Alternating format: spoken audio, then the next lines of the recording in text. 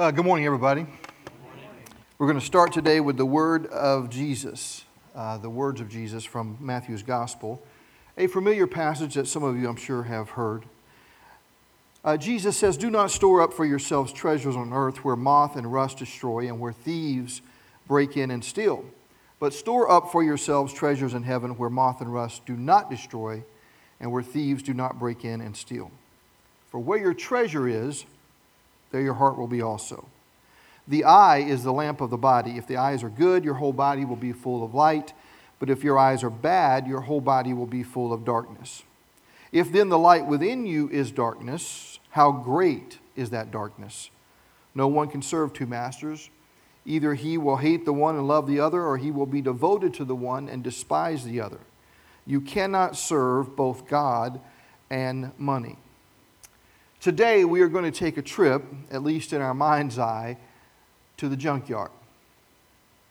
Everything in a junkyard was once an object of great value. Think about it. There was a day when it was bright, it was shiny, it was new, and somebody said, "You know what? I want that. I'll pay money for that." And then somehow a moth got it, or rust got it, or a thief got it, or it got old and it ended up in a junkyard. Nobody wants it now. You see, that's the way it is with our stuff. Stuff is that way. Everything we have, all the stuff we have, is going to end up in a junkyard or a trash heap or a closet somewhere. We are just the middlemen and middlewomen of our treasure. The only difference between the merchandise in a junkyard and the merchandise in Kohl's or Best Buy or BMW is just time. Treasure is time waiting to happen. It's just treasure is junk waiting to happen. Here's the formula for you. Junk equals treasure plus time. That's it. I saw an ad for a really expensive watch not long ago, and it actually says this. It says, you never actually own this brand of watch. You merely look after it for the next generation. The platinum version of this watch sells for $1.2 million. But think about it. Maybe centuries from now, that watch will end up in a junkyard, a trash heap somewhere. A guy by the name of Roy Goble, he's a Christ follower. He used to be a big-time junkyard businessman. He's written a book called Junkyard Wisdom, and it's about how followers of Jesus can deal with wealth and with treasure. His family was in that business for a long time, and he tells some amazing stories in this book about people looking for treasure in a junkyard. His uncle, who was a junkyard guy, told about a guy who he bought a junk car for $50, and he found a Stradivarius violin in the trunk. And Roy talks about in the story how he may not quite believe the guy, but he gets to the point. He says, we are treasure-loving, treasure-hunting people. Another guy walked into his office one day and told Roy's dad, he said, "I've got this old junk car outside. Would you like to buy it?" Roy's dad was kind of busy. He said, "Yeah, I'll buy it, whatever." He gave the guy a few $100s. And eventually, later in that day, Roy's dad told one of the guys in the shop to go out, take the car around back. So he did. Nothing happened. The guy just figured the battery was dead. It really wasn't a problem because most of these guys buy the cars for the parts that they can sell off of them.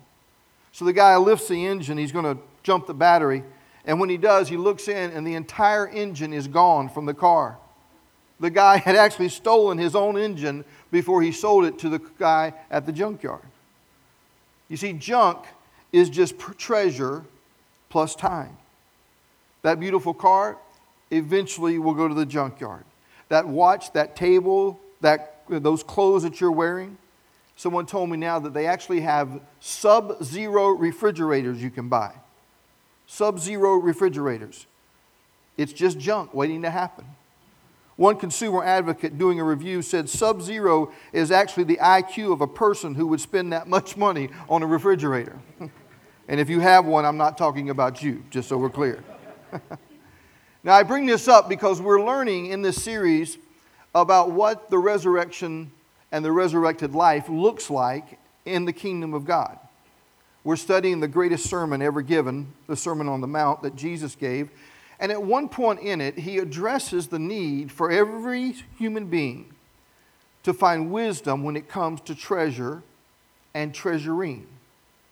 Jesus starts with these words. He says, listen, don't store up for yourselves treasures on earth, where moth and rust destroy and where thieves break in and steal.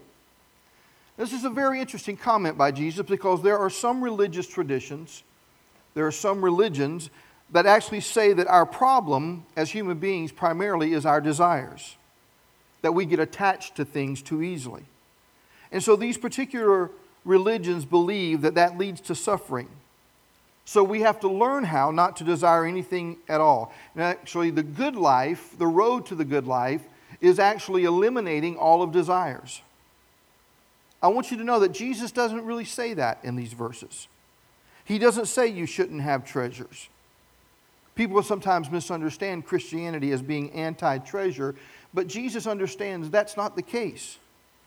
Jesus' claim is everybody has treasures. And by their nature, human beings are treasuring creatures. God made us that way. A treasure is something you seek to keep because of the value you place on it. I want you to think about these little kids we just saw dedicated. Tiny little children will treasure a stuffed animal or some ratty old blanket with holes in it. And it's like their little souls get wrapped around it. It doesn't even have to be financially valuable. Have you ever noticed how kids get attached to a certain treasure? When I was just a kid, my parents got me for Christmas one year a Batman costume. And from that point forward, I literally would wear that costume everywhere I went. I wore it to bed. I wore it to play in. I wore it to the grocery store. I loved that costume. And eventually one day my mom said to me, she said, Phil, you're going to have to stop wearing that costume out in public. And she became quite adamant about it. And I said, Mom, I don't understand. I want to know why. Why can't I wear my costume anymore? And she said, well, I'm going to tell you. She said, for one thing, Phil, it looks awful. It's been faded after washing it so many times. It has holes in the pants. For another thing, 33-year-old men don't typically wear Batman costumes. Any of you have a movie or something that you, as a kid, would hold on to? Of course you did. And nothing degrades a person, whether it be a child or an adult, more than to scorn their treasure. Listen, even somebody who is homeless, someone who is in prison, someone who has lived in a concentration camp, many of them will still have a letter or a photo or something that to them is a treasure. Some of you have lost loved ones, and you literally have articles of clothing, maybe an old pair of tennis shoes that belong to them, and you treasure those things. See, treasuring is what it means really to be a human being. There's a Greek word in this passage of Jesus' teaching for treasure. It's the word thesaurus. That's where we get our word, thesaurus. It's a treasure trove, a treasure store of words and meaning. Your lives are meant to be full of treasure. In fact, Jesus uses a variation of this word 5 times in the first few sentences of this text. So listen, friends, don't sit here today and feel badly about treasuring. God loves that capacity in us, just as we love it in our children, and He loves it when it is expressed freely. Jesus doesn't say, don't treasure anything. Jesus says, don't treasure the wrong thing. Don't wrap your eternal heart around earthly treasures. He says it's not because they're bad, it's because they won't last. He says if moths, listen, don't get them, rust will. And if rust doesn't get them, then thieves will. And if thieves don't get them, your greedy little kids will after you die. Whatever it is going to wear out, give out, burn out, rust out, run out. But eventually it's going to be out. And he says, but remember what is unseen, beginning with God and God's will, that is His kingdom. He says that stuff is what you treasure. Physical stuff is not treasure until it is treasured by a person. Until a treasurer treasures something, it's not treasure. Everybody in this room, including me, we have treasures, and everybody has to find a treasure strategy. I don't know if you follow the stock market very much, but there are people in our day that are called market timers.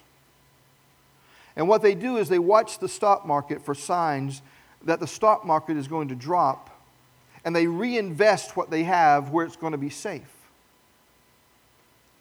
IBM, Big Blue, got first listed on the New York Stock Exchange in 1915. I have a question. Just kind of guess here, a little trivia question. If you had acquired one share of stock in IBM on that day in 1915, how much would you be worth today if you had bought just one share? Just kind of turn and take a guess. Tell somebody next to you what you think that share would be worth in 2018. I know this is a financially literate church. Some of you are really good with finances. But I'm going to tell you the correct answer. The correct answer, we'll see how many of you got close. If you bought one share of IBM stock in 1915, you would be dead, so it would be worth nothing. Right? Right? Now we forget this, but Jesus doesn't forget. It's always interesting me about the stock market. I have friends now who've got into this cryptocurrency thing. Cryptocurrency, Bitcoin, etc. And they bought it, many of them. In fact, I know a guy who bought it when it was really, really low, got a great price, and it has soared to the point that at one point it was worth almost $20,000 per Bitcoin. And I would see this guy from time to time, and he was on top of the world. He was planning ways he was going to spend this money and blah, blah, blah. This past week I checked, and the value of Bitcoin is now down around $8,000. I saw him about 2 weeks ago, and he's kind of put his plans on hold for a while. Here's what you need to know. Jesus says there are literally only two markets that you can invest in. Two. He said one is called the temporal, and the other is the eternal.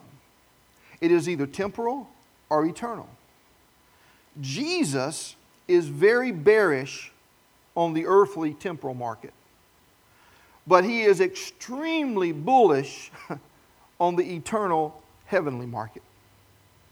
Even the writer of Proverbs, long before Jesus was here, he says, "Do not wear yourself out to get rich. Do not trust in your own cleverness. Cast but a glance at riches, and they are gone. For they will surely sprout wings and fly off to the sky like an eagle." Someone kind of interpreted that proverb a little bit later. There's a poem that's kind of floating around out there. It's called Money Talks. It simply says, "That money talks, I'll not deny. I heard it once. It said goodbye." So Jesus is pro-treasure, but he's also pro-investment. He says, but don't store up for yourselves treasures in heaven. Now, in the Judeo-Christian faith, the most important command that we have is to love the Lord your God with all your heart, with all your soul, with all your mind, and with all your strength. In other words, we teach that you're to treasure God above everything else. Love Him, worship Him, think about Him, delight in Him, adore Him, thank Him, serve Him, celebrate Him, be surrendered to His will, be grateful for His gifts, be directed toward His purpose, be secure in His love. We just teach this. You can't treasure God enough. And any strategy for investing that involves around storing up earthly treasures, Jesus says that's not a good investment. Let me give you this analogy which helped me. Imagine that you check into a hotel room at Motel 6. You look around and you're kind of not content with the room. So you go down to Bed Bath & Beyond and you buy some of the greatest towels for that bathroom. You then go over to an art store, an art gallery, and you buy some pretty expensive paintings for the walls.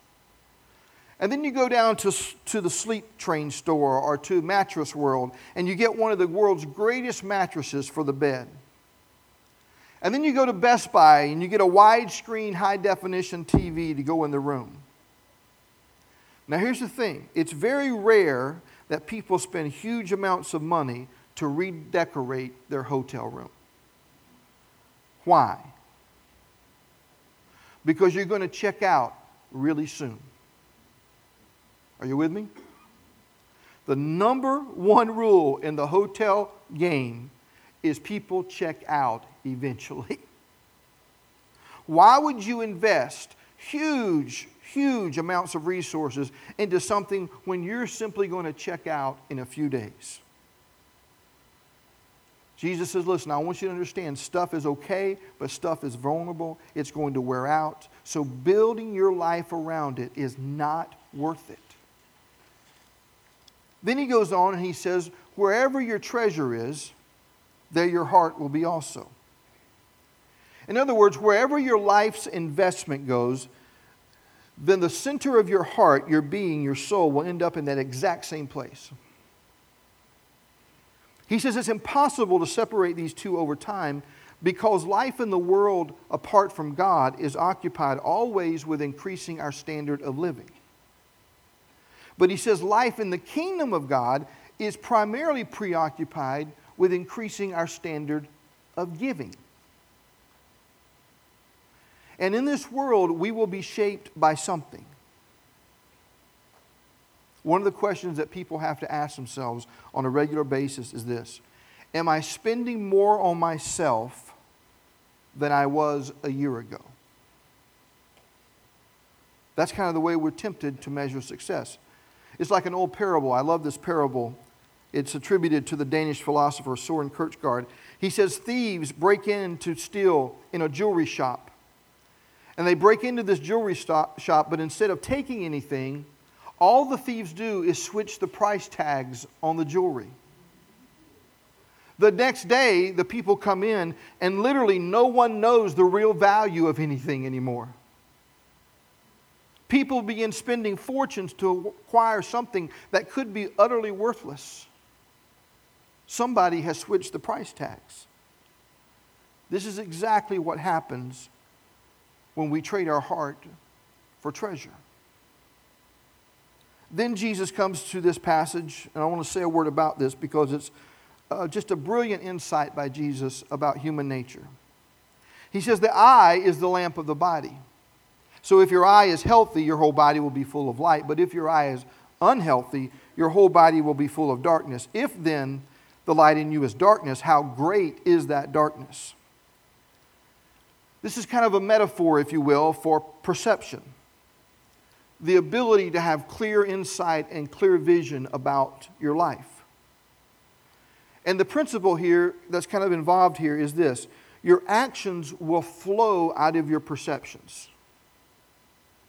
What I mean by that is, if you look at the poor in this world and you think about them as Jesus thought about them, and you feel about them the way Jesus felt about them, then you will find yourself behaving toward them as Jesus behaved toward them.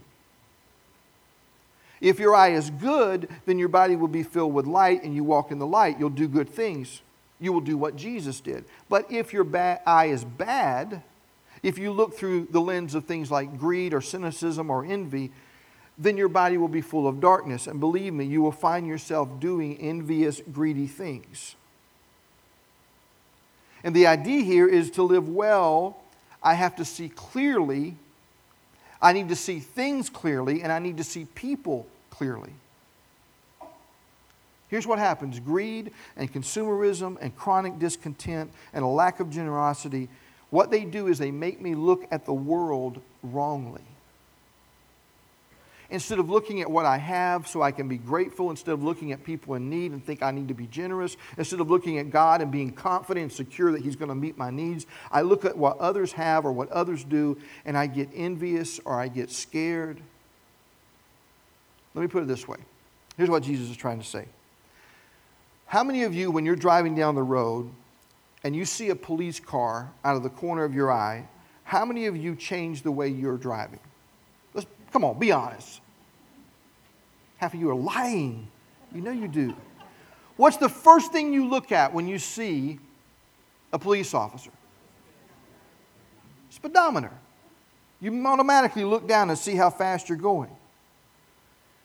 If you see that you're going too fast, how many of you are smart enough to slow down? I asked a police officer one time, I said, listen, is it really true that when you're speeding like that and you see a police officer, is it really true that you should just keep going?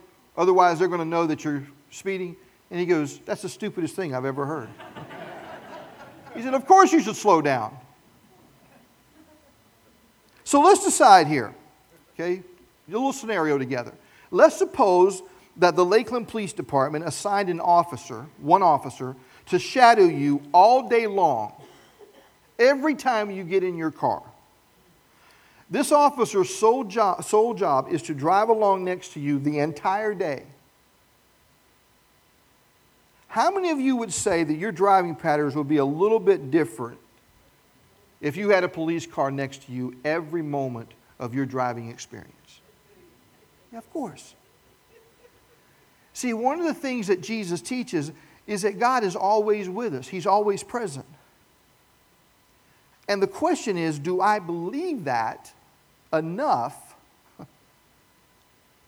that He's really present and He's really watching and He's really a part of my life? Now, at one level, we do. We say it, we affirm it, we say yes to that. But there is another level of us when I don't yet fully trust that God is really with me. And I'm going to tell you how I know this. I know this in my life because of the way I behave. My behavior indicates that there are times, at least moments, when I don't yet view the world through the lens that tells me that God is always with me. Because if I did, listen, then my life would look different than it does sometimes, right? This is why we talk about growing in faith as a community. To grow in faith does not mean that I affirm the right beliefs and I can argue them with someone. It means to begin to look at the world and see it, and then to think about reflexively the same way that Jesus would think about the world. Does that make sense? When you do that, then you begin to live the way that Jesus lived, and then it just begins to flow out of you. This is one of the reasons why Jesus taught so much about money and treasure. Because He knew that money, that treasure, that stuff had this crazy way of revealing to us what it really is we trust in. If you really want to know what somebody trusts in, the worst question you can ask them is, what do you believe in? The best way is to follow them around and look at their life. And if you look at their life over time, I promise you, you can discern exactly what it is they trust in. Treasure, Jesus says, is a wonderful diagnostic gauge. And this leads us to verse 24. Jesus says, no one can serve two masters, for a slave will either hate the one, love the other, be devoted to the one, despise the other. You cannot serve God and money or wealth. So here's what happens. Jesus says every day that we live, every day that we get up and take a breath, every morning, He says, God longs to be your God. But there's this other God that longs to be your God too, called mammon, or money. And every day you get up and there's this wonderful little phrase that someone has come up with to say, here's my chance. Every day there's a chance to show money that money is not going to be your God. Money, you will not be my master.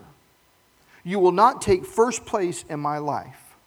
There's nothing wrong with you. We all need money to live. But I have to make an intentional decision every day to say, God, you will be my God, or mammon, you will be my God. And people who know God, listen, people who love God, people who have a chance to use their stuff to make a difference for God, it's kind of interesting. We all become kind of passive about this. I have never met anybody who says, I love being a greedy, envious, hoarding person. Never met anybody. Everybody in this room, if I lined you up, I think everybody here would say, I want to be a generous person. I do not want to be a slave to stuff. There's not one person in this room, I really believe this, that is deliberately on that road. But here's the danger. Just because I have compassionate feelings, just because I can watch something and be moved to tears, I still have this crazy ability to delude myself into thinking that I'm a generous person when I haven't done one thing about it. That was pretty tough, wasn't it? So let me say it like this. Phil can see a clip of somebody building a house for Habitat for Humanity. I can even picture myself, and believe me as a carpenter is not a picture that happens often. And I can picture myself working right alongside those men and women.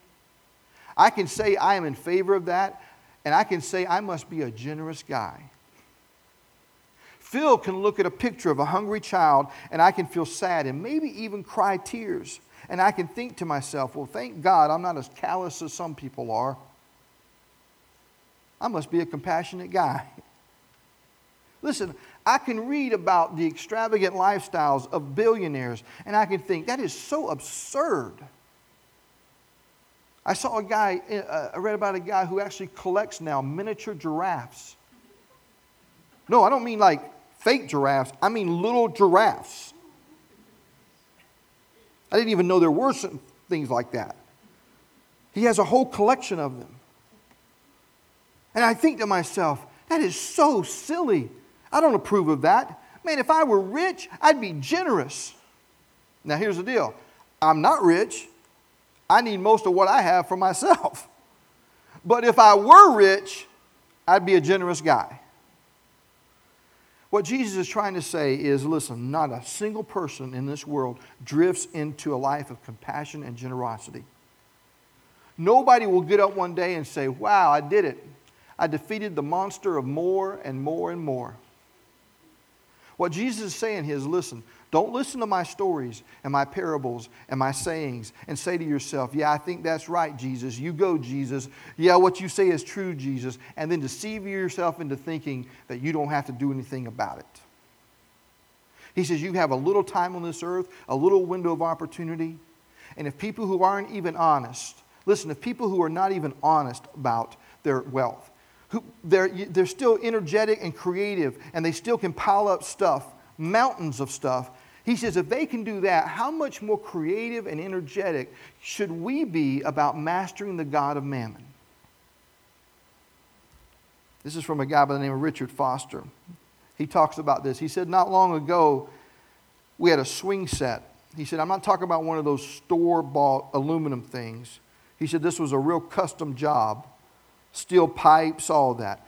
He said, but our children soon outgrew the swing sets, so we decided, my wife and I, it would be good to sell it in a garage sale. And my decision was, what kind of price do I put on this thing? So I went to the backyard and I looked it over. I thought this should bring a good price. I thought to myself, in fact, if I touched the paint just a bit, I could up the ante a little bit.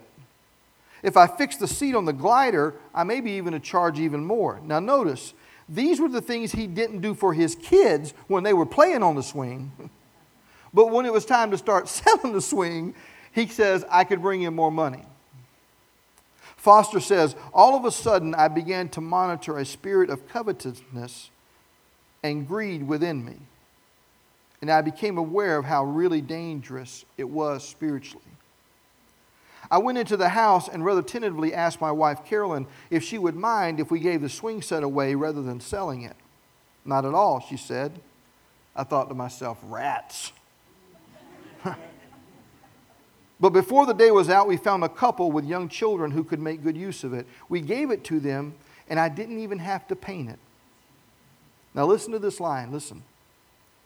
The simple act of giving crucified the greed that had gripped my heart, and the power of money was broken for the time being. Here's what I can tell you. The powers that energize money cannot withstand the unnatural act of giving. I'm going to say that again.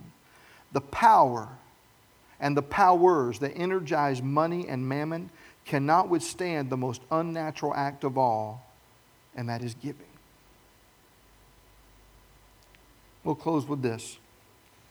Many, many years ago, Robin and I were in an antique shop up in Dade City, if you know where Dade City is, kind of north of here. We were there with her mother and our oldest daughter, Sabrina, who was just a toddler at the time. before even preschool or kindergarten. And everywhere you looked in this antique store, there were signs warning people to be careful handling the antiques. Signs that said stuff like, if you break it, you bought it. Or your kids are precious, but our antiques are priceless. Watch your kids. Well, I was looking after Sabrina as Robin and her mom were kind of shopping around the store. And I noticed that the manager, the owner of the store, kind of kept eyeballing me. Finally, I guess she got concerned to the point that she came over to me. She says, "Sir," she says, "you might want to pick up your daughter and actually hold her in your arms because I've seen accidents happen here in a matter of seconds. I would hate for you to have to pay for one of these broken items." You know me, I assured her, I said, "Sabrina's a great kid. She understands. Don't touch anything." And the manager got a little irritated and she kind of walked off and she just kind of said to me, "Okay, well, don't say you weren't warned." So a few minutes later, I'm flipping through some old books, some old antique books, and I hear this deafening crash. And I whipped around, and I didn't see Sabrina anywhere around me. And I headed toward the noise, and I discovered the owner of that store picking up pieces of a broken antique dish. And I knew Sabrina had knocked something off the shelves. I was just waiting for this lady to blast me. And then she looked up at me and she just very sheepishly said, "Don't worry, it wasn't your little girl, it was my big rear end." Now, I'm not going to lie, I got a lot of satisfaction out of that. I've told that story a few times. Here's what I want you to understand. All day long, we walk through this great big world of ours, and it's filled with treasure. And that treasure is called people. There's an amazing statement in the Old Testament book of Deuteronomy. It says, "For the Lord's portion is his people, Jacob, his allotted inheritance." See, here's what I want you to know is other gods in the ancient world used people. Only the God of the Bible treasures people. You are somebody's treasure. God is determined to treasure you so much so that he sent his son Jesus to live and to teach and then to extend grace to you through his life, death, and resurrection. And what I want you to know is that every human being has an invisible price tag. It is stamped with the image of God, and it is worth the life of God's very Son. And we live in a world, friends, who have switched the price tags. We have. See, life in the kingdom of God means treasuring people and using money, but life in the kingdom of earth means treasuring money and using people. And what I want you to know is that every human being you come in contact with needs to be treasured. We often think of treasuring things as like romantic love. Sometimes even in churches, people can feel like there's a message, kind of subconsciously maybe, married people get to be treasured, but single people don't get to be treasured. I want to say this as clearly as I can. God treasures you, he treasures you, he treasures you. Married, single, divorced, separated, rich, poor, black, white, atheist, Christian, Muslim, Buddhist, gay, straight, young, old, happy, sad. The God of this universe treasures you. Then through Jesus, he commands us, as we're walking through this great big store, to treasure what he treasures. I'm going to say it again. For where your treasure is, there your heart will be also. Stuff is temporary, and I'll say it again. Junk is simply treasure plus time. You say, what do I do then? Well, I'm going to tell you what one family did. I was reading this week about a couple. Never in their life were they considered super wealthy.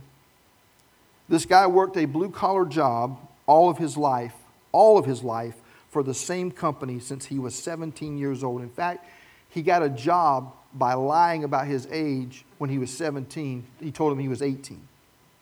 They found out about it 15 years later, and he was such a good employee that they kept him for the rest of his life. Blue-collar job. She was a stay-at-home mom. And on their income, just his income alone, they recently figured up over the course of their life that they had actually given away over $1 million to various causes and needs in the world, including their church. Now here's how they started, and this is astounding to me. They said that more than 60 years ago, they decided to live by what they call the 10-10-80 principle. The idea was that they would take 10% of their income, and they always gave it straight to God's work or what He treasures in the world, some cause that's important. Then they would take the next 10% and they would pay themselves in their savings account. The first thing they did was create an emergency fund. After the emergency fund, they started preparing for retirement. After that, they used the next 80% to live on. Now, over time, this man and his wife began to live on way less than 80. And when they eventually died, the years leading up to their death, okay, they were actually living on 20% and they were giving away 80%. Where your treasure is, there your heart is also. Now you got to wonder, this 10-10-80 thing, if I want to give more than 10%, can I? And the answer is yes. And you wonder, can I save more than 10%? And the answer would be yes. And you may wonder, can I spend more than 80%? And the answer would be no. That's why it's a 10-10-80 plan. See, when Jesus says store up treasure in heaven, He's not talking about some place we're going to go when we die. He's not talking about getting a big mansion one day. I hope you do. But He says the kingdom of heaven is right here, right now. He says all this stuff is going to end up in a junkyard some way. So you need to tell it where to go now. Let's pray. Father, we are going to be shaped by whatever we treasure. If we treasure money, we're going to be shaped by greed. If we treasure security, we're going to be shaped by fear. If we treasure approval, we're going to be shaped by our reputation. If we treasure success, we're going to be shaped by our achievements. And if we treasure physical appearance, we're going to be shaped by our vanity. If we treasure power, we're going to be shaped by arrogance. But God, if we treasure You and the things that matter to You, we are going to be shaped by love. So today, Father, we remind ourselves through the teaching of Your Son that where our heart is, there our treasure will be also. And where our treasure is, there our heart will be also. Will You help us to live this out, not to be moved by it, stirred by it, but to live it out in the kingdom, Your kingdom. I ask that in Jesus' name. Amen.